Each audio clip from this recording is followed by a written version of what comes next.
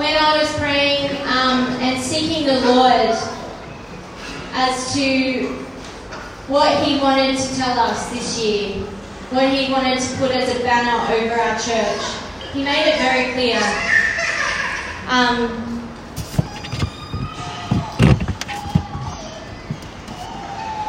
In Exodus 33, we read an account of a conversation that Moses had with God. And this came after the people had been delivered miraculously from captivity in Egypt by the hand of the Lord. They went to Mount Sinai to worship God. And God came down in all His glory. Thunder, lightning. The Israelites heard the audible voice of God, right? They all heard it. They freaked out. And they said, Moses, you go. You go up. The Lord wants to be with us, but we are freaked out by Him. So you go up. You get us rules to follow. And we'll stay right down here. So Moses goes up the mountain and meets with God, right? The Israelites get impatient, waiting for Him. And so what do? They collect all the gold and they get Aaron to make an idol. This just blows my mind. They've just heard God and seen Him descend on a mountain. And then, anyway, I'm just like, okay. Then they make a gold calf, right? And then they bow down and worship this thing. And so Moses is talking to the Lord, and the Lord said to Moses, go down, because those people that you brought out of Egypt, they're doing stupid stuff. Right? So Moses goes down, he's cranky, the Lord's angry. They've made an idol. Right? And in the first part of Exodus 33, the Lord actually, he talks to Moses and he's like, I'm not actually going to go with you, those people. He didn't even call them his people. They were like, those people, your people. I'm not going to go with them. I'll send an angel. Right? But I won't go with you. That's pretty intense, isn't it? The Lord's just been meeting with the Lord face to face. And then the Lord's like, I'm not going to go with you. I will send an angel.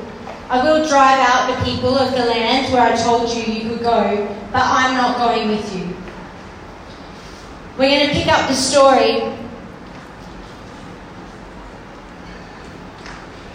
in verse 7. It says, now Moses used to take the tent and pitch it at a distance outside the camp. He called it the tent of meeting. And anyone inquiring of the Lord would go to the tent of meeting outside the camp. Then, whenever Moses went out to the tent, all the people would stand at the entrance to their own tents and watch Moses until he entered the tent. As Moses entered the tent, the pillar of cloud would come down and remain at the entrance. And the Lord would speak with Moses. And when all the people saw the pillar of cloud standing at the entrance to the tent, they would stand up and worship, each one at the entrance to his own tent. Whoa, this is incredible. So we've got the first part of the conversation with Moses and the Lord, where Moses is like, the Lord says to Moses, I'm not going with you. Send an angel, you're going to take these people. And then we have this little glimpse into how Moses interacts with the Lord, right? Goes into the tent and he meets with the Lord. And the Lord, the tangible, manifest presence of the Lord comes down and rests upon the tent. And when the whole assembly see it, they stand at their tents, and what's their response? Worship. Imagine me saying to my kids, hey, Tom's meeting with the Lord right now. Come, let's worship the Lord. There he is, he's descending. They may have done some stupid stuff, But they're doing this. They're stopping everything. They've got a reverence for the presence, right? You know, it paints a picture of what's available for us here and now. We don't have to go into a special tent. We can speak to the Lord at any time from anywhere. But it's particularly special when you go into your room and close the door and pray to God who is unseen, right? Verse 11 says, "Thus the Lord would speak to Moses face to face, as a man speaks to his friend." It's good, hey? Then Moses would return to the camp, but his young assistant Joshua, son of Nun, would not leave the tent. You know what? Friendship with God is available, but not everyone is his friend. I'm going to say that again. Friendship with God is available through the sacrifice of Jesus, but not everyone is his friend. Ooh. God saved the Israelites from slavery with mighty signs and wonders. Over and over again, he provided for them and pursued relationship with them. They didn't want friendship. They rejected him. Not Moses though. Moses drew near. Friendship with God is for the ones who choose to draw near. Verse 12. Moses said to the Lord, "See, you say to me, bring up this people. But you have not let me know whom you will send with me." He's like, "I'm not happy with an angel, God." That's his way of saying, "I actually don't want an angel. An angel's pretty amazing. Imagine if God was like, I'm going to send an angel with you to school, Tom."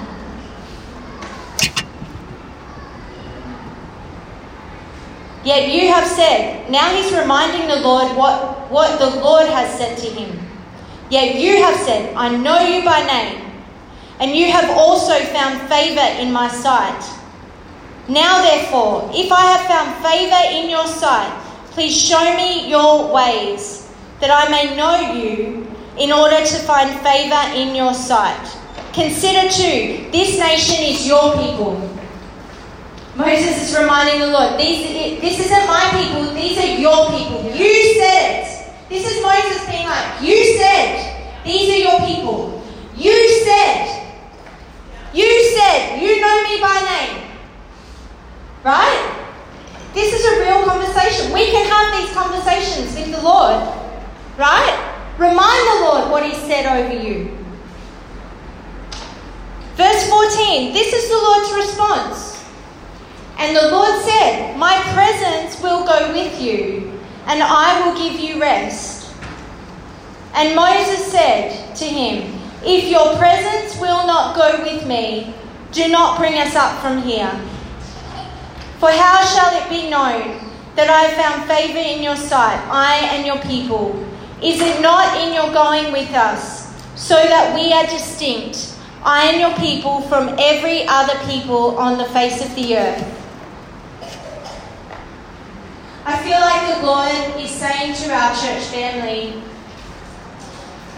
that he would like us to step into that heart that Moses had, that said, if your presence doesn't go with me, then I'm not going. He's calling us all to be people of his presence. He's calling us as a church to be people of his presence. Okay, if we don't have the presence of the Lord, we're wasting our time. If all the things that we do are not saturated with his presence, we're wasting our time. I don't want to do kids ministry if the Lord's not going to be there, showing up, rocking their worlds, right? I don't want to do church if the Lord's not here, right? Why would we want to do that? It just turns into dry religion. I don't want to be giving up nights to disciple people if the Spirit of God isn't in the room and working in hearts, right? If the presence of the Lord isn't there, I'm not going.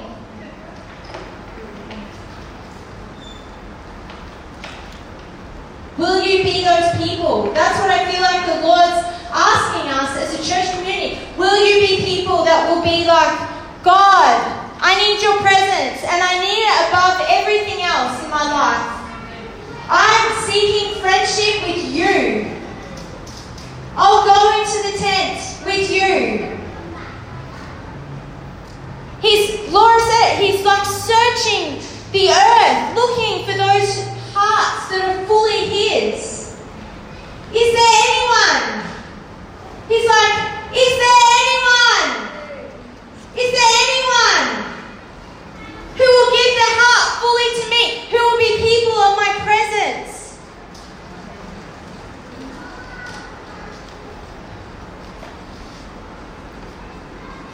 We as a family are called to learn to seek his presence, not for what he can do, but for who he is. And we're called to learn how to steward his presence. Because you know what? He'll come like a mighty rushing wind, but he leaves quietly. And then all of a sudden you're like, God, where did you go? Right?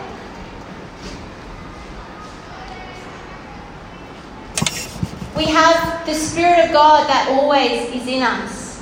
Like he says in his word, I'll never leave you. I'll never forsake you. And we have access to him. But there's also a tangible, weighty presence of God that we have access to.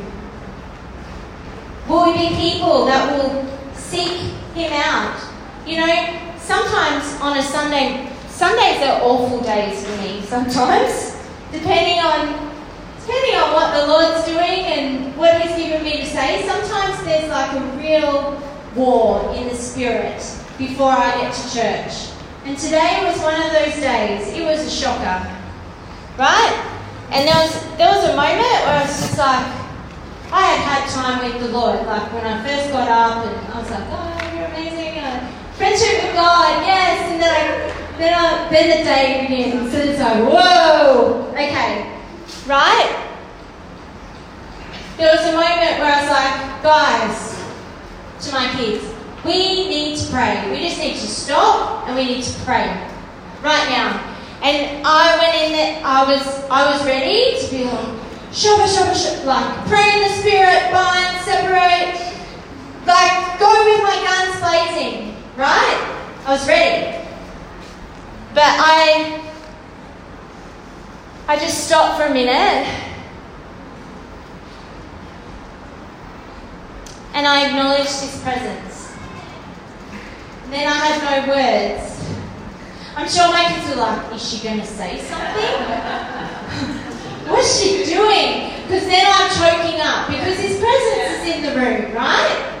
Because whenever his presence comes, I'm a mess. I'm tears. He's so wonderful. He's so beautiful. His manifest presence is so lovely.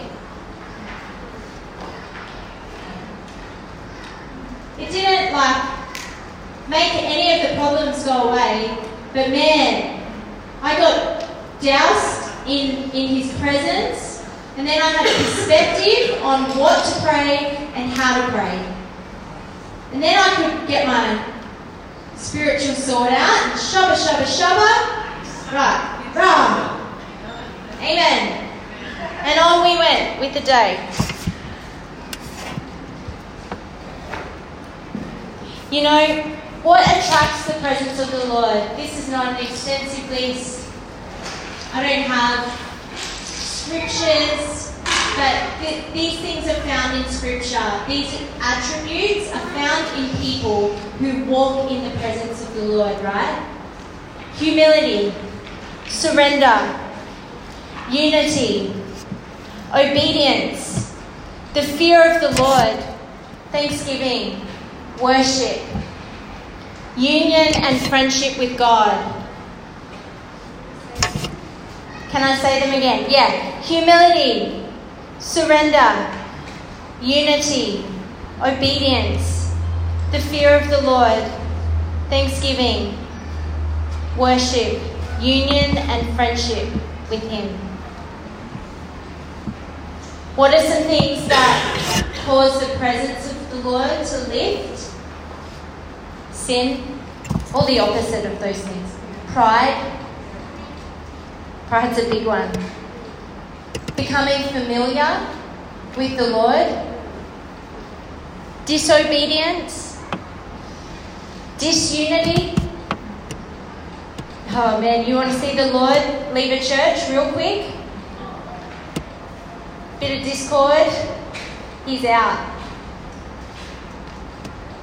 It doesn't mean that we can't talk things through and have differences of opinion. Unity is not meaning that we are all exactly the same, carbon copies, right? Unity is worth fighting for, guys. Complaining. Complaining.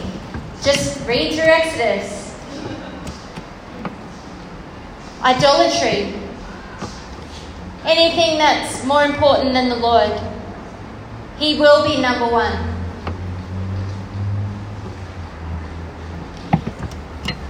You know, as a church, He needs to be the one thing.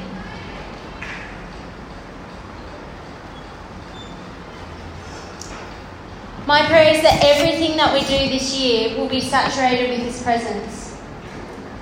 That first and foremost, like us as individuals, would hold that as a priority in our lives. We go after the Lord with all of our hearts, all of our soul, all of our minds, all of our strength.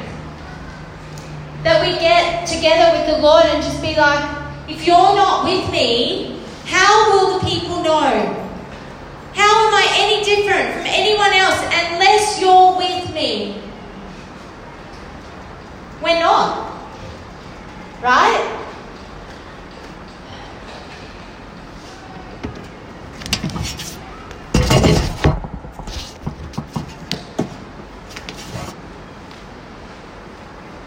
Should we pray?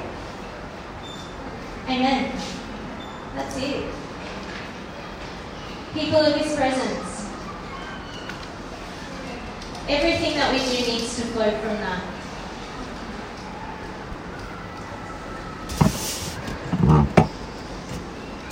Oh, Father.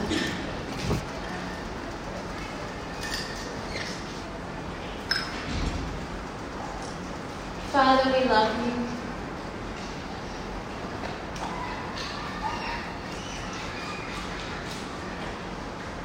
God, we pray, just like Moses did, as a church family, and we just say, if Your presence doesn't go with us, then please don't send us. God, we want You. We want You. We know that You're in us. We pray that You'd be upon us too.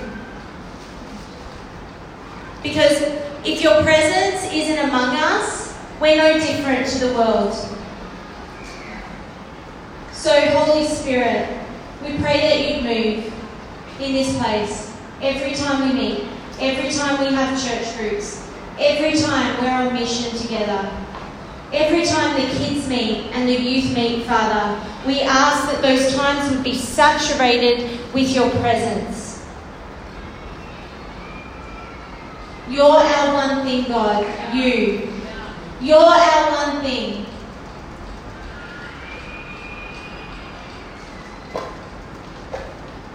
And we don't want to be distracted by anything else. We don't want our doing to get in the way of You.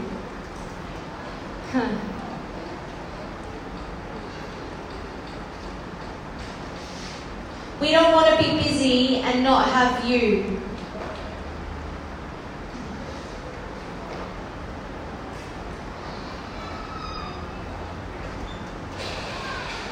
So, Father, I just bless the people.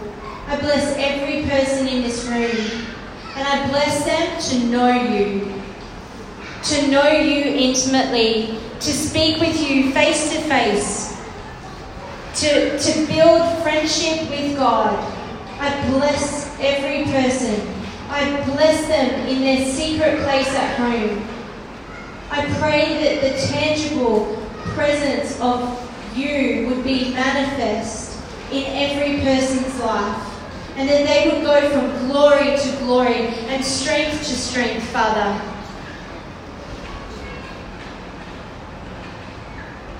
Thank you, Holy Spirit. We bless you. In Jesus' name. Amen. Amen. Amen.